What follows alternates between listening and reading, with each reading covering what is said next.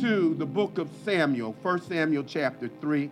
And it is so good to see each and every one of you in the house today.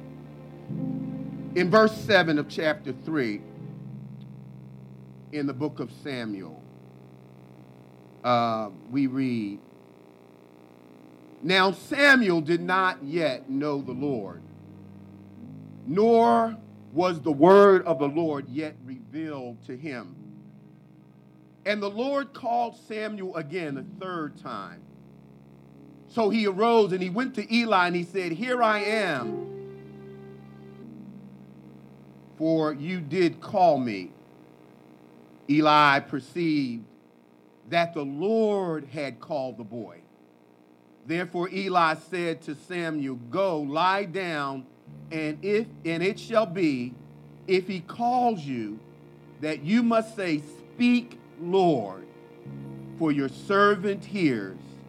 So Samuel went and he laid down in his place. Now the Lord came and he stood and he called as in other times, 'Samuel, Samuel.' And Samuel answered, 'Speak, for your servant hears.'" Lord, we thank you and we bless you for this time that we have in your word.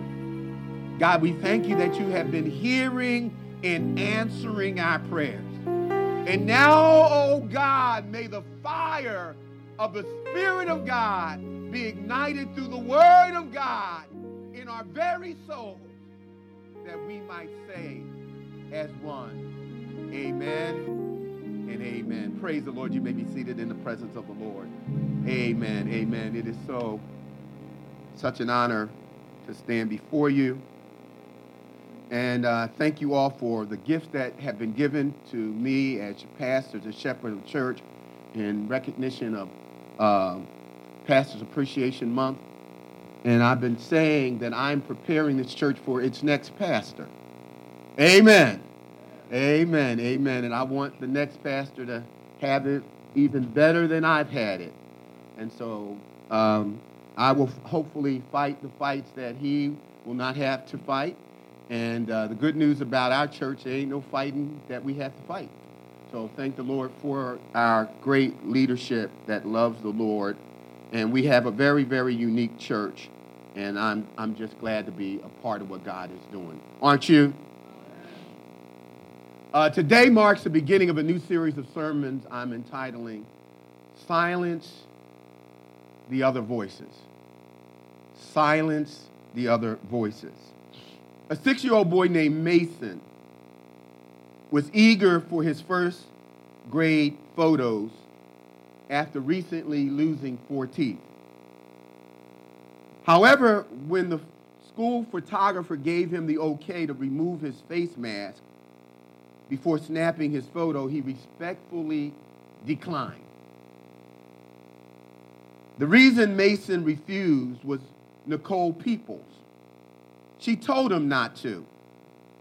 According to Mason's mother, the conversation between him and the photographer went something like this.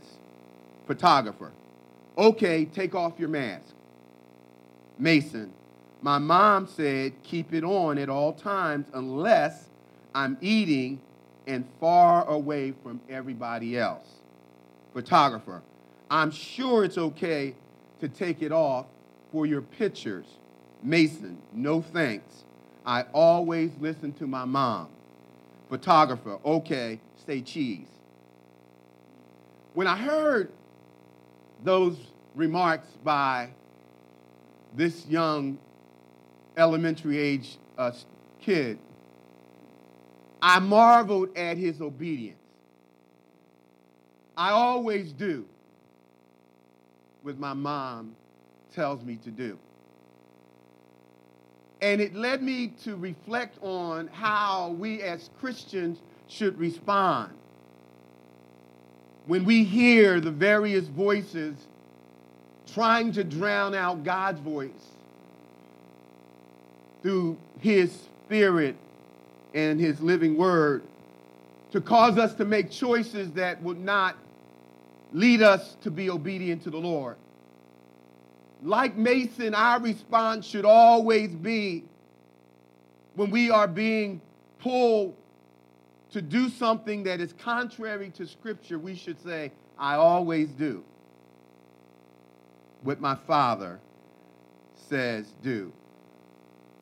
Now, in order to drown out the many conflicting voices that seek to control our thoughts and actions, you and I need to learn how to discern the voice of God. You need to learn to personally recognize when you are hearing God speak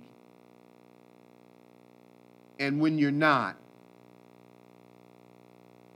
As we begin our series of messages entitled Silencing the Other Voices, we're going to be talking about the voice of rejection. Silence that voice. We're going to be talking about a lot of voices that drown out what God has said about us and cause us to be hesitant to serve him in boldness and full freedom. Now, listen to the words that are recorded in 1 Samuel chapter 3, verses 9 through 10, because when we come to this section of the Word of God, this is the period that is called the time of the judges. In chapter 17, verse 6, it says, in those days there was no king, and every man did what was right in his own eyes. And so Samuel was born in a time where people were in rebellion to the word of God. In fact, he was the last judge and the first prophet.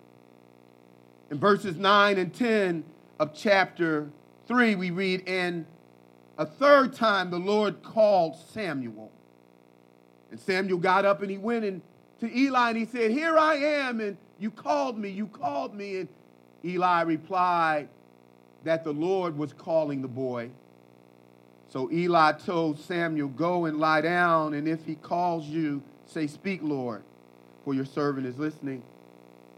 After the third time God called Samuel, the high priest Eli recognized that what Samuel was actually hearing was the voice of God. And we're going to see that even though Samuel was raised in the church and was practicing religious rituals in the church, in the temple, he did not know how to discern, to distinguish the voice of God.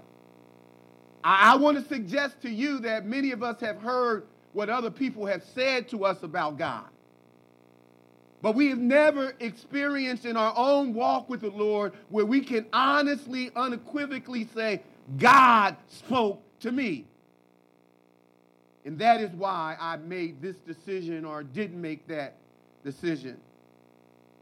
When we come to chapter 3, God is preparing to make a divine shift from the time of the judges into the time of the kings. And the first king of Israel is, of course, Saul. And in chapter 7, the people demand that they want to have a king like all the other nations. And just like when Jesus went into the temple and he made a cord into a whip, and he drove out the money changers who had turned the house of God into a place of corruption. They were ripping people off who were coming to offer sacrifices during special religious days, high days in Jerusalem. If you traveled from a distant place, you would have had to go through a foreign exchange of your currency. And so you would be charged extra in the church. And so what Jesus did, he made this strap, which was a whip, and he began to drive out these crooks from the church. And he said, you will not corrupt my Father's house. You will not make the house of God that is intended to be a place of prayer a den of thieves. And what God does in the time of chapter 3, the book of Samuel, he forms another type of cord called divine correction through his word. And he pronounces divine judgment on the two sons of Eli, who was the high priest of the nation of Israel. For you see, Eli had ordained his two sons, Hophni and Phinehas, as co-pastors, as priests over the temple. And when you get a chance, you'll find that these boys were just like the Lord said they were. He said, your boys are worthless, and they do not know me. And so you got pastors who aren't saved leading the church. I'm not going to go into all the details of what they were doing, but if you read, you think that you were reading a soap opera. These boys were something else. But behind the scenes, God was raising up. He was preparing to remove and to replace Hophni and Phinehas by training a young teenager whose name was Samuel. He was driving out of the temple those who had corrupted the place that should have been designated for prayer. I want you to know that when leadership strays from the Word of God, their disobedience will cause the voice of God to become silent. God will not be on speaking terms with the congregation when the leader is not hearing from him. Now, what I mean by that is that they never stopped preaching and teaching in the temple. They simply stopped hearing from the one who they were teaching about. The Bible actually says in verse 1 of chapter 3, that in those days the word of God was rare and there was not much revelation. And so at that time, because of disobedience, and I'm jumping ahead of myself, God was not speaking to his people because of the leader's sin. It's a dangerous thing to cause God to put you on mute. It's a dangerous thing for a pastor not to hear from the Lord, to feed the sheep. He doesn't know how to nourish the sheep if God is not speaking to him. Often when the pastor has strayed, he's going to start preaching about, ain't he all right? Ain't God good? All the time God is good. And so a shepherd never wants to be in a place where he's not hearing from the Lord. And so as we delve into the passage in terms of how we can learn from the example of Samuel about learning to hear the voice of God, because God spoke 3 times and he didn't recognize the voice of God. God may be speaking to you even, and he should be, as we're going through this passage. But we want to learn how, as we're making decisions throughout our lives on a daily basis, how do I recognize, out of all of the sounds on the internet and on the news, the people I'm talking to on the phone and the text messaging and the emails, where is God's voice in all of this? The first thing I want to say to you about learning to discern or recognize the voice of God for yourself is that God is still speaking. Somebody say amen. God is still speaking. God speaks through what is called natural and special revelation. Natural revelation has to do with creation. It has to do with, Romans chapter 1 says that we have an inner witness. We have a divine consciousness, which is the image of God, that tells us that there's someone or something greater than us. I like the way the psalmist put it in verses 1 through 6, and I'm not going to read all the verses in Psalm 19, talking about how God speaks through natural revelation or nature. He says that the heavens declare the glory of God. The skies proclaim the works of his hands. Day after day, they pour forth speech. Night after night, they reveal knowledge. They have no speech or words,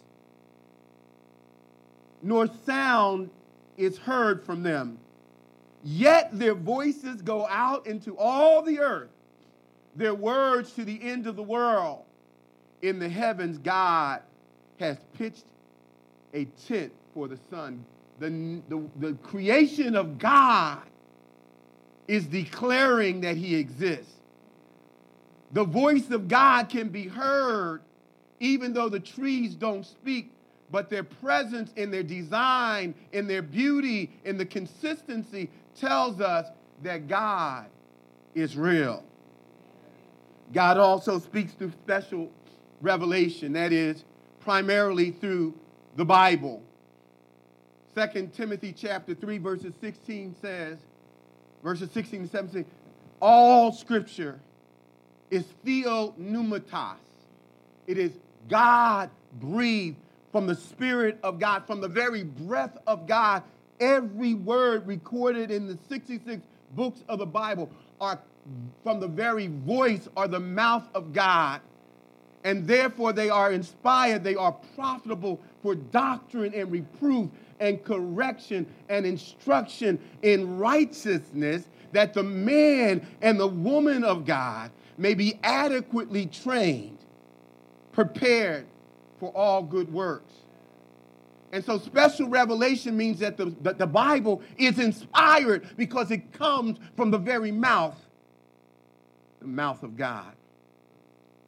He speaks to us through the Logos and the Rhema word. Logos word, the Rhema word has to do with, it's a preceding word. It's a preceding word, and I'll talk a little bit more about that. But it can include circumstances, people. It can include dreams and visions. It can include words of knowledge where God reveals secret things about you to other people, and they don't even know that God was telling them what he told them to tell you. They may not even know you. A rhema word, somebody will come, I just want to say that I just feel led to say this to you. And you'll say, this is exactly what I've been praying about. This is exactly the answer that I've been looking for. Oh, were you there last night? No, I wasn't there, but this is what the Lord put on my heart to say to you. The word of knowledge, the word of wisdom. In each one of the examples that I gave about vision and dreams and signs and wonders, when it comes from God, it will always agree, it will always line up with Scripture, what God has already said. If it contradicts what God has already said, guess what? He didn't say it. It must agree with what God has already said in his written word. The Logos word is that aspect of the word of God that is instructional, informational, educational, doctrinal, factual, expositional. It makes us aware of God's truth. It is objective truth. It's like this. If you were going to Macy's today, that's one of my favorite spots, and you were looking for something to wear, the first thing that most of us would do is look for our size. Well, the Logos word is not tailored for you. It is not custom made for you. It is a one-size-fits-all. It's the truth of God for all time, but it is not a preceding word. It's not a practical word. It's not specifically intended for you. The Logos word is not as much informational as it is applicational. It is, Jesus put it this way. He said, man shall not live by bread alone, but by every word that proceedeth, a rhema word, a word for what you are going through right now, or God is preparing you to go through. It's an applicational word. When the devil was tempting Jesus to turn stones into bread, he said he responded to that particular temptation with a rhema word. Man shall not live. The word applied to that specific situation. And so the rhema word is custom made. It's your size. In other words, you can come to church and everybody hears the Logos word, but you're going to leave with a rhema word. You can talk to 10 different people and say, and yeah, pastor talked about it. And you say, well, wait a minute, we were in the same place. You may have the general idea, but how God intends for you to walk that out in your practical life is going to result from the rhema word. What we're going to learn today is that in 1 Samuel chapter 3, what had ceased in the nation of Israel because of the sin of Hophni and Phinehas, which were in positions of leadership in the temple, is the Rhema word. The word of God was rare. Revelation, the applicational word of God, was infrequently available. And so God's still speaking. He speaks through natural revelation. He speaks through special revelation, either through the Logos word or the Rhema word. And the Rhema word can be circumstances, people, signs and wonders, visions and dreams. And it's like somebody taps you on the shoulder. This one's for you. You've read your Bible and you've read the same scripture 100 times. And then one day you read it. Oh, God. This thing just leaps off the page and it grabs your heart. That's your Rhema word. When we go to the scriptures and we're studying the Logos word, we're actually asking God, give me a Rhema word. Give me something from what I'm reading from the Logos word that will help me to apply your word in my daily experience today. Anybody know what I'm talking about? God's voice can be silenced. You saved, but you know how this is. You can have good friends, and you get into an issue with them. You do a thing called blocking them. Nobody in here ever blocked anybody. And I'm glad you don't do that, and hope you never have to do that. But God's word can be blocked. Listen to what the scripture says again. Now the boy Samuel was ministering to the Lord before Eli, and the word of the Lord was rare in those days. There was no widespread revelation. And as I told you, they didn't stop preaching. They just stopped hearing from the word, from the person that they were preaching about.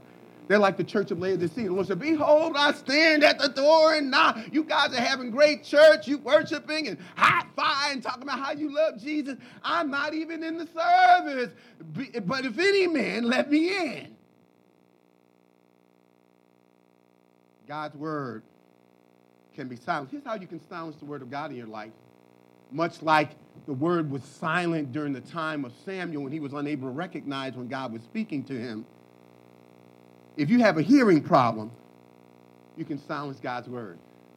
What do you mean a hearing problem? Well, the Bible says faith comes by hearing, and hearing by the word of God. If you're not hearing the word, you're not exposing yourself to the word, God's voice is silent in your daily walk. You're not going to be, the Bible talks about this, I say, walk in the spirit so you will not fulfill the lust of the flesh, because the flesh and the spirit are contrary one to another.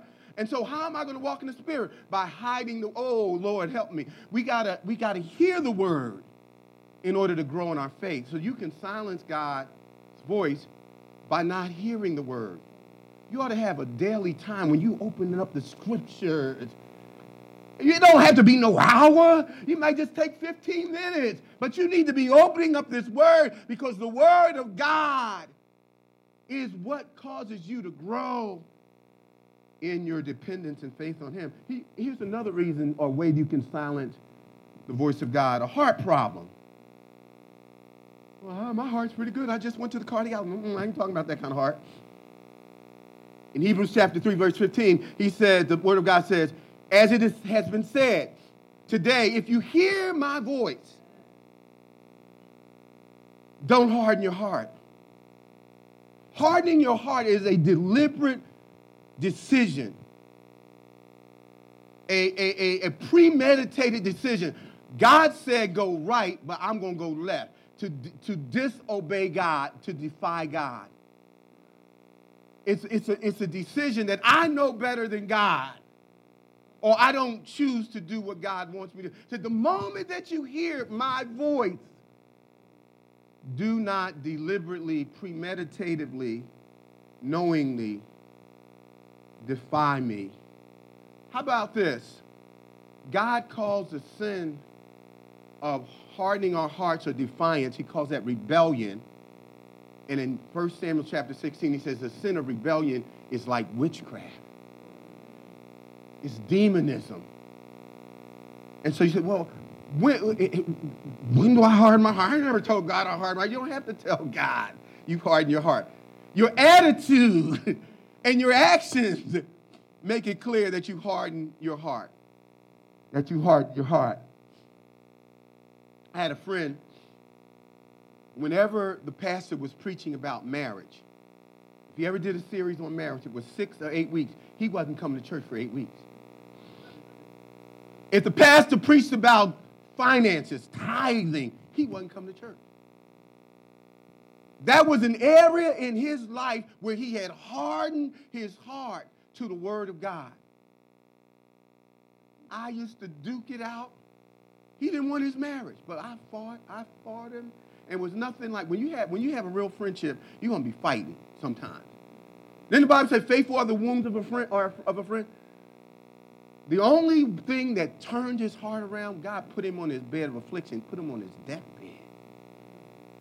And while there, he decided, Lord, I'm going to surrender. I'm going to stay in this marriage until you say something else.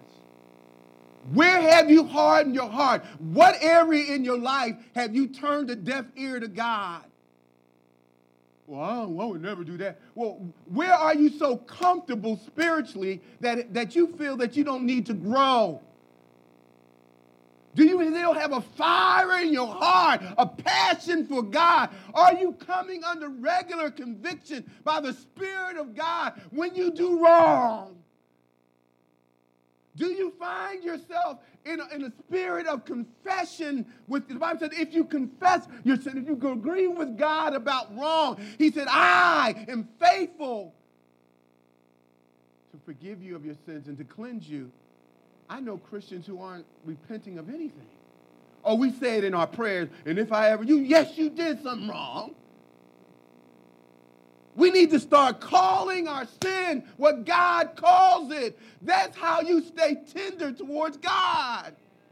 We've got too many self-righteous Christians, religious Christians, who don't have an intimate relationship with God. They say all the right things, but their heart is hardened towards God. How do you know? In areas where God has been trying to move you, you've been like that song, I shall not be moved. You haven't been moved. You're hardened.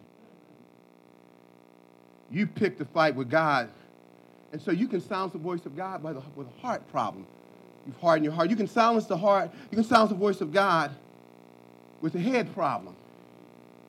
You heard a head problem. The Bible says, our thoughts are not his thoughts. Neither are our ways his ways. For as the heavens are higher than the earth, so are God's ways higher than our ways, and his thoughts than our thoughts. And I hear Paul saying in Romans, he said, be not conformed to this world, but be ye what? Transformed by what? We need our minds renewed. If you aren't having your mind renewed and refreshed and transformed by the word of God, you got a head problem. You're a head case. Got a lot of Christians with head case. You talking about the Lord, and then they butt in. But I know my church. Your church. The church of Beelzebub. That's what it sounds like. That's not what my pastor. I don't care what your pastor said. Show it to me in the Word. Here's another thing that can silence the voice of God. Not just a head problem, a heart problem. We can silence the voice of God with a hunger issue. Peter said, as newborn babes, crave the sincere milk of the word. You ought to long for God's word. You ought to have a burning desire. Some of us don't have a hunger for the word. We can go weeks and months. Can you imagine going weeks and months without eating physical food? We do that with the Lord. So hunger, the lack of hunger for the word. Here's another cause of silencing the word of God. A human problem called sin nature. The Bible said, but the natural man, the unsaved man, receiveth not the things from God, neither can they know them. For what comes from God's word is foolishness, moronic to them, because they are without the Spirit of God. And so we are born with this human problem called sin, and that will silence the voice of God if we give in. This is another. I'm going to finish with this. This is another thing. This is not the only thing that can silence the voice of God, but a hearty problem can silence the voice of God. There's some arrogant Christians. It's not a subject they're not an expert on. And there's God help us. We don't trust science. We don't trust facts. We don't trust the scriptures. We trust the next Google Tic Tac person. And so, well, what are their qualifications? Well, they got a large following. The Bible says, broad is the way that leadeth to destruction, but narrow is the way that leadeth to the path of righteousness. God said, there is a way that seems right unto man, but the end of that way is the way of death. In this era of Zoom meetings, we've seen this. Somebody's on the Zoom call, and they just go waxing eloquently. They're reading the scriptures, and you don't hear a word they say. And the reason you don't hear what they're saying is because they don't know that they haven't unmuted themselves. And then finally you say, well, sister, brother, you need to unmute yourself. Well, what happens when we have a head problem, a heart problem, and a hunger problem? What God does, he mutes his voice to us. He's still speaking. He's still blessing. He's still giving a preceding word. He's still directing to those who acknowledge him in all their ways. But to you, the voice of God is muted. Now, God's voice can be heard wherever his word is. Oh, I love this. When you get a chance in verses 2 through 4, the Bible says that the light of the temple was going dim like the eyes of the prophet Elijah. He could barely see. The high priest could barely see. And then it said that Samuel was sleeping in the temple near the ark of God. Now, when you get a chance, do a study. The ark of God was the container that held the tablets of stone where the word of God was recorded, the written word. And so where Samuel slept, he slept where the word, in the place where the word was. He stayed near the word.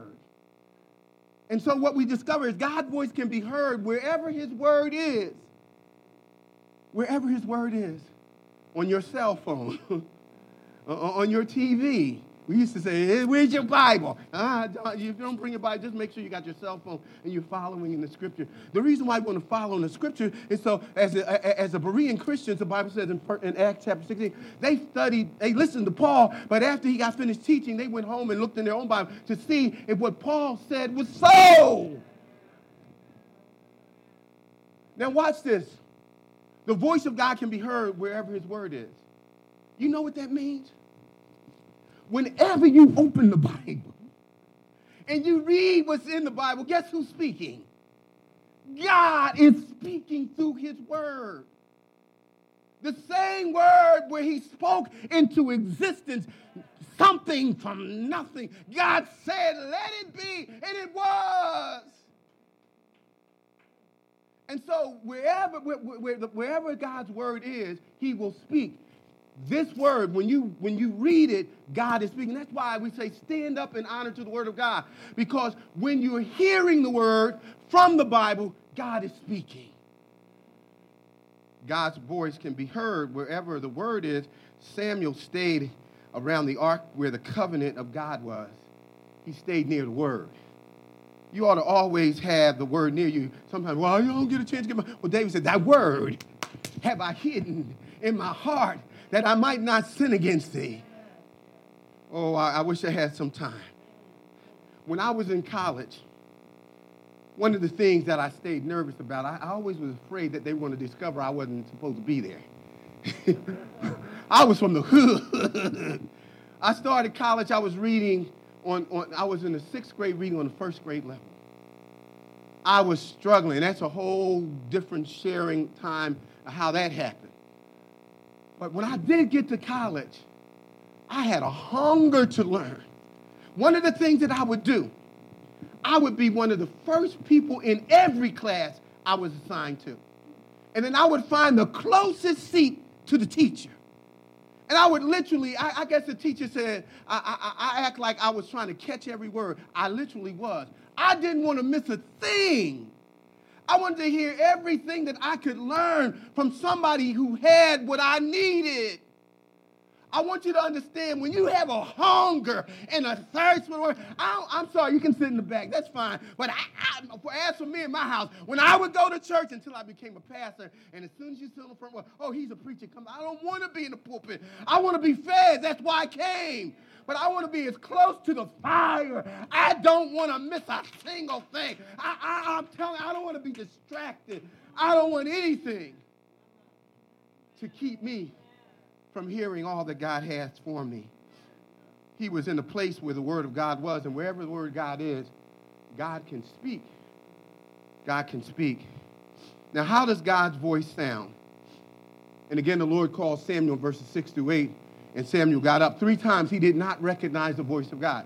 Why didn't he recognize the voice of God? Said at that time, Samuel did not know the Lord, nor was he familiar with his revelation. If you notice in the English text, there's a colon next to the phrase, he did not know the Lord. Doesn't mean that Samuel was unsaved. 1 Samuel chapter 1, verse 26 says that Samuel grew in stature and in favor with the Lord. He had a relationship with the Lord. What he didn't have is a familiarity with the voice of God. And so the colon means that the explanation of what it means when he says he did not know the Lord, the next part of that verse says he was not familiar with the revelation or the voice of how God spoke. So that's what that. So he knew the Lord, but he didn't recognize the voice of God. He was raised in the church, raised in the temple, knew how to do religious things, but he didn't know how to hear from God. I always say to people, what is God saying to you? And people often will look at me like I got 5 heads. What did God say to me? You the pastor. Yeah, but you saved and the Holy Spirit lives in you just like he lives in me. You can learn to discern the voice of God. Let me run through this. God's voice can sound like someone you know. Every time the Lord called Samuel, he thought it was Elijah, Eli. He went to Eli. Did you call me, Master? Did you call me, Master? And it wasn't Eli. So that's why it's important that you associate with the right people. The Bible said, come out from among them, be ye separate to the Lord. Because the voice of God can sound like somebody you know. Just like in the garden when Satan used the word of God, but he misquoted Scripture. And so the voice of God can sound like somebody you know. The voice of God can also sound like a whisper. A whisper. Remember Isaiah, in the book of 1 Kings, chapter 19, and the Bible said the Lord told Elijah the prophet to go out to the side of the mountain, and while he stood there, there was lightning flashing through the sky. A fire hit around the mountain. Then there was an earthquake, and then there was a great wind, and he was looking for the Lord in the wind and the lightning and the earthquake, and the voice of the Lord wasn't in any of those things. But he said, then I heard a quiet whisper. What I've learned from my walk with God, God ain't yelling. We want somewhere to go to church to get a feeling. God, praise God, God gave. I want to get a feeling, but I want to hear God's voice. And most often, God is whispering, and he's waiting until the crowd is gone. Most people that God called, he doesn't call people out of a crowd. He calls you when you are alone. Moses was walking on as a shepherd on the back roads of where Jethro lived, and the Lord called him out of the burning bush. And just go right through the scripture. Isaiah was in a vision, and the Lord called him. He calls you privately, and he often whispers. And the reason we can't hear him is because we got all these other sounds. We don't know the meaning of sitting somewhere in silence. We've always got something going on. The radio, the TV, the computer, you got music. When's the last time you sat in quietness before the Lord? Now, sometimes the Lord will yell at us. I remember when the Lord told Abraham to sacrifice his son Isaac, and he was about to drive the knife through him. And the Lord said, Abraham, do not kill your son. Most often, God doesn't have to yell. If we simply listen, you'll hear him in the whisper. Let me run on. Not only does God whisper, God's voice can sound like a child's voice. It says, you have taught children and infants to tell of your strength, silencing your enemies and all who oppose you. Psalm 8:2. A baby can tell you about God. Amen. God's voice can sound totally distinct from every other voice in the crowd. I like Isaiah chapter 30, verse 21. It says, your own ears will hear him. Right behind you, a voice will say, this is the way that you should go, whether to the right or to the left. You can be in a crowded room, and the Holy Spirit will say, don't go there. Don't say that. And you know distinctly, and the music is going, people are talking, chaos is breaking out, but God's voice is distinctive. It's kind of like the fathers understand this. The little infant is screaming his head, ah! Ah! little baby shaking their head back and, rocking it back. And you trying to calm, you done fed the thing. I mean, you fed the baby and you put a diaper on it. You done rocked it and walked it and sung to it. And all that you about to give it a steak and whatever you got to do. And the baby just won't get quiet. The mom walks in and says, okay, little baby. Just hearing the mother's voice, all of a sudden the baby stopped crying. She takes the baby into her arms. And that little cute baby, it just get quiet. Ain't no rocking the head back. Well, what's the difference? The baby has grown to recognize her mother's voice through 9 months of intimacy in her womb. A baby recognizes her mother's heartbeat. A mother's breast will start producing milk when the baby is hungry. That's the kind of connection there. And so what happens is when we have been close enough to the Lord, we'll find ourselves having that kind of recognition of the voice of the Lord, just like a baby can recognize its mother's voice. The voice of the Lord can sound like a familiar. The sound of God's voice sounds familiar to those whose senses have been exercised in the Word of God, that we're now able to discern good from evil. When you spend time in the Word and applying, Hebrews chapter 5 talks about that, you get to a place where you are so sensitive to, and sometimes it's an A plus versus an A minus, and God will show you this is the A plus. Your senses have been exercised. You've developed a spiritual discipline that enables you to know that God is giving clear direction. God's voice can sound like a song that the Lord talked about singing songs, etc. I'm going to run on. But let me run on. Now, how should we respond? Anybody want to know how should we respond when the voice of God, when we finally hear the words? Now, in verses 11 through 21, the end of the chapter, here are 4 things that should happen when you hear the word of God, when you hear the voice of God. However, primarily through special revelation, through the scriptures, whenever you read the Bible. But he can also speak through a rhema word, circumstances, people, signs and wonders, dreams and visions. Here's how you should respond. You should humble yourself to receive. When Samuel finally recognized the voice of God, he says, your servant listens.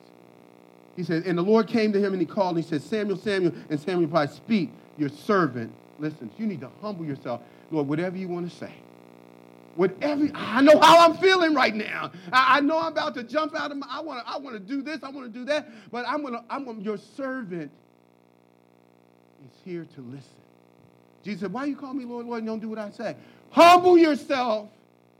What area in your life that the Lord wants to change so you'll be more like Jesus? You haven't humbled yourself. Humble yourself before the mighty hand of God. Okay, he said, I give grace to the humble, but I resist the proud. Hide the word of God in your heart that you will avoid sin. In verses 11 through 14, the Lord tells Samuel what he'd already told Eli. He said, I put a contract on your boy's life. They're going to die in the same day. And when you learn the story in chapter 4, Ichabod pronounces Ichabod upon the temple. Not only did Hophni and Phinehas die in the same day as God predicted, so did Eli. He was so shocked that his sons died, he fell off a chair and broke his neck. Now, I wonder, why did God tell Samuel what he'd already told Eli, but he didn't tell Samuel to tell Eli? Because Samuel was getting ready to replace Hophni and Phinehas. And what God was saying, what happened to them could happen to you. So hide the word of God in your heart so that you will avoid the same sin that others have been disciplined for. Verses 11 through 14. Here's another thing. Handle God's word with fear and in trembling.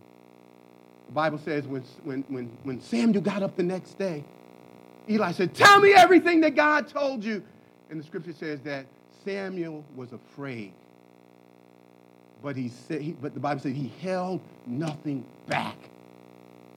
He told Eli everything that God had to say. And so we need to tell people the truth, but the Bible says, but sanctify the Lord God in your heart and be ready to give an answer to every man who asketh for reason of the hope that's within you. How? With fear and in trembling. He was afraid, but he told him. Handle God's word with care. Handle God's word with fear and trembling. Finally, heed to the word.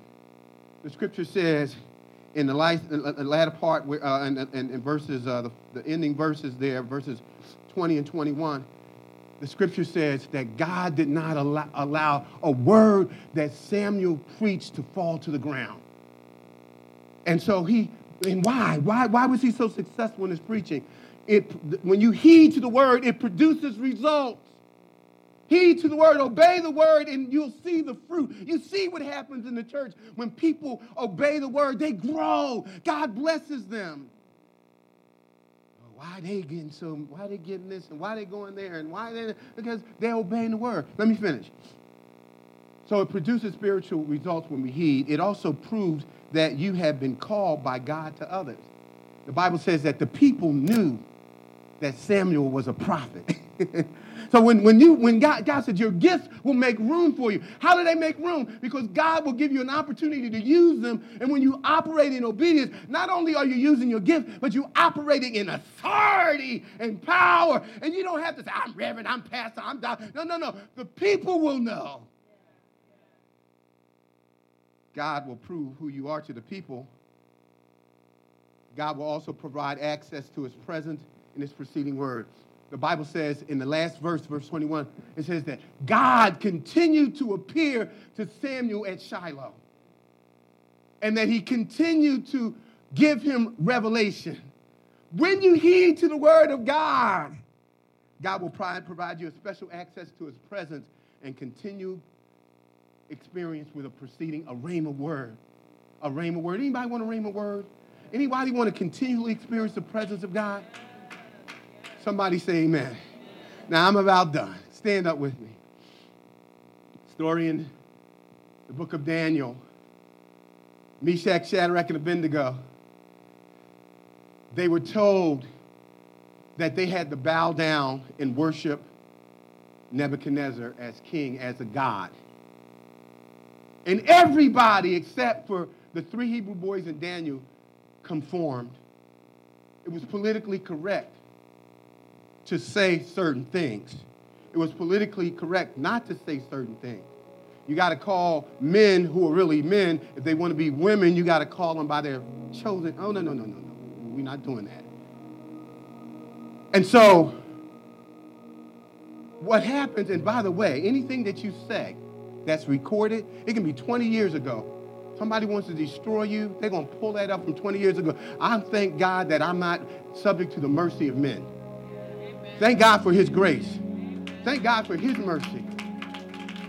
And so the king said, oh, they're not going to bow. They're not going to submit to this political pressure. They're not going to be afraid to lose their job. All right, we're going to throw them in a fiery furnace. And I want you to heat it 7 times hot. It was so hot that the men who put the wood in the furnace, they actually were consumed by the fire. Meshach, Shadrach, and Abednego stood before the king. He said, oh, Nebuchadnezzar, we ain't going to argue with you about this. Let me just explain to you that the God we serve, he has revealed to us that he can deliver us. It ain't a problem as to whether he can. And he can deliver us not only from your hand, Nebuchadnezzar, but even if he doesn't, God has already spoken about idol worship, and we ain't bowing down. We would rather burn than to bow down. I want you to understand, when you discern the voice of God, you will learn how to say no, even if it means persecution, even if it means that people don't like you, even if it means you don't get a boyfriend, even if it means you don't get that job, even if it means you don't get that promotion, because I would rather please God than man. What shall it profit a man if you gain the whole world and you lose your soul? With every head bowed and all eyes closed, Father, we thank you that you're still speaking. We thank you, God, that wherever your word is,